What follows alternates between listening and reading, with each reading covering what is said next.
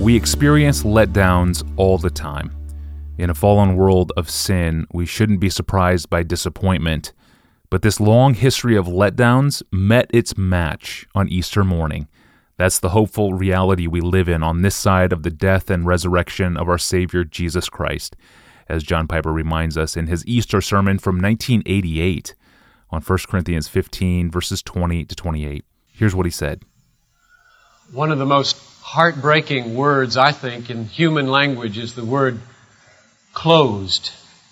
You plan a day at the zoo, and Dad takes a day off, and Mom packs a special lunch, and the kids are all excited. You pile in the car, you drive a half an hour, and you get to the gate, and it says, closed. And hope deferred makes the heart sick, like the proverb says. You're 11 years old, and it's summertime, and the ball teams are starting to practice, and for the first time, Mom, can I play baseball this summer? Maybe that would be a good thing this summer. And so you get a brand new glove, and Dad pitches with you in the backyard, and you go out for the team, and you practice for them for 2 weeks, and it turns out there are too many kids for this team, and they didn't plan for 2 teams, and so there's got to be a cut, and you go that afternoon, and they read the roster, and you're not on it. And you take the back roads home. The coach says, we'll plan for 2 teams next year, and it doesn't help. It's closed. Or maybe you're 13 years old and you start to dream about marriage. You dream about that perfect person and what it would be like to have somebody hold you and love you more than anybody else in all the world, and what that day would be like. And then one door closes, and then another door closes, and another door closes. Or maybe you're at mid-career. Mid-40s, let's say. And you step back and you look at your life and your career and you say, what do I want to accomplish here now in the next 20 years of my active professional life? And you think it through and you say, I'm going to stick with the firm and give it my best shot.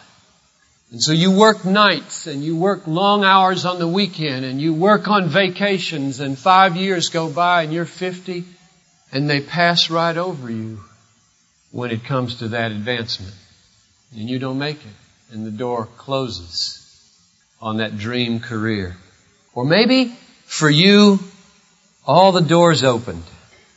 And the relationships clicked. And you made the team. And then, somewhere along the way, the doctor said, it's a rare kind of cancer. And all the doors seem to close at once. Or worst of all, you have made it to the top in your career. You have had the dream relationship. You've made every team and walked through every open door. And every one of them without Jesus. And now you've died and you're standing before heaven's door. And it's closed. And you say, Lord, Lord, open to me. And the voice comes back, truly, truly, I say to you, I never knew you. The word closed is a heartbreaking word in this life and in the life to come. And I want to declare loud and clear this morning that the meaning of Easter is that God is in the business of clearing this world of heartbreak. The meaning of an empty tomb or the opening of a closed tomb is that God has begun a campaign with Jesus Christ to open 1,000,000 doors of hope to people who trust in Him. The verse that I'm going to focus on this morning from our text in 1 Corinthians 15 is verse 25. It is a verse that gripped me because it is so full of door-opening, sovereign hope. It says, Jesus must reign until He has put all His enemies under His feet. Jesus must reign. And as I meditated on that verse, I saw 4 things about the reign of Jesus Christ. And I hardly had to twist and maneuver at all to get these 4 things to spell open. O-P-E-N. The opening of the reign at the resurrection of Jesus. The presence of the reign here and now in your life.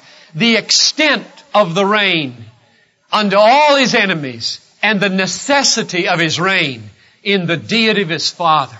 And so I want to talk about those 4 dimensions of the reign of God this morning. And I want you, with the pen of your heart, of your will, to write O-P-E-N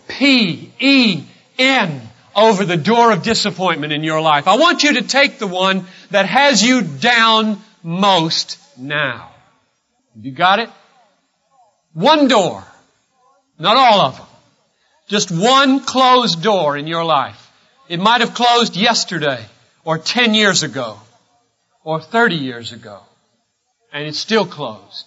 And I want you to write beside the door, O-P-E-N, open, right over the door of the disappointment in your life.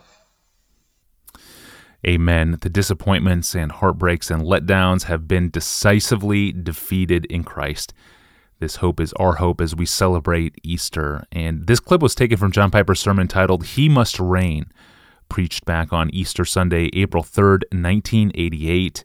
You can find the full message in the archive at desiringgod.org.